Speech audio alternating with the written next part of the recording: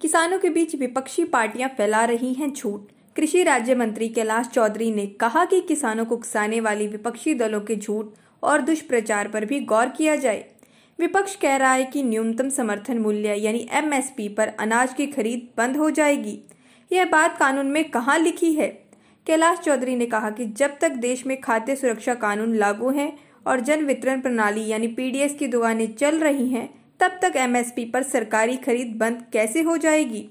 दूसरा झूठ यह है कि किसान बाहर उपज बेचेंगे तो मंडियां खत्म हो जाएंगी।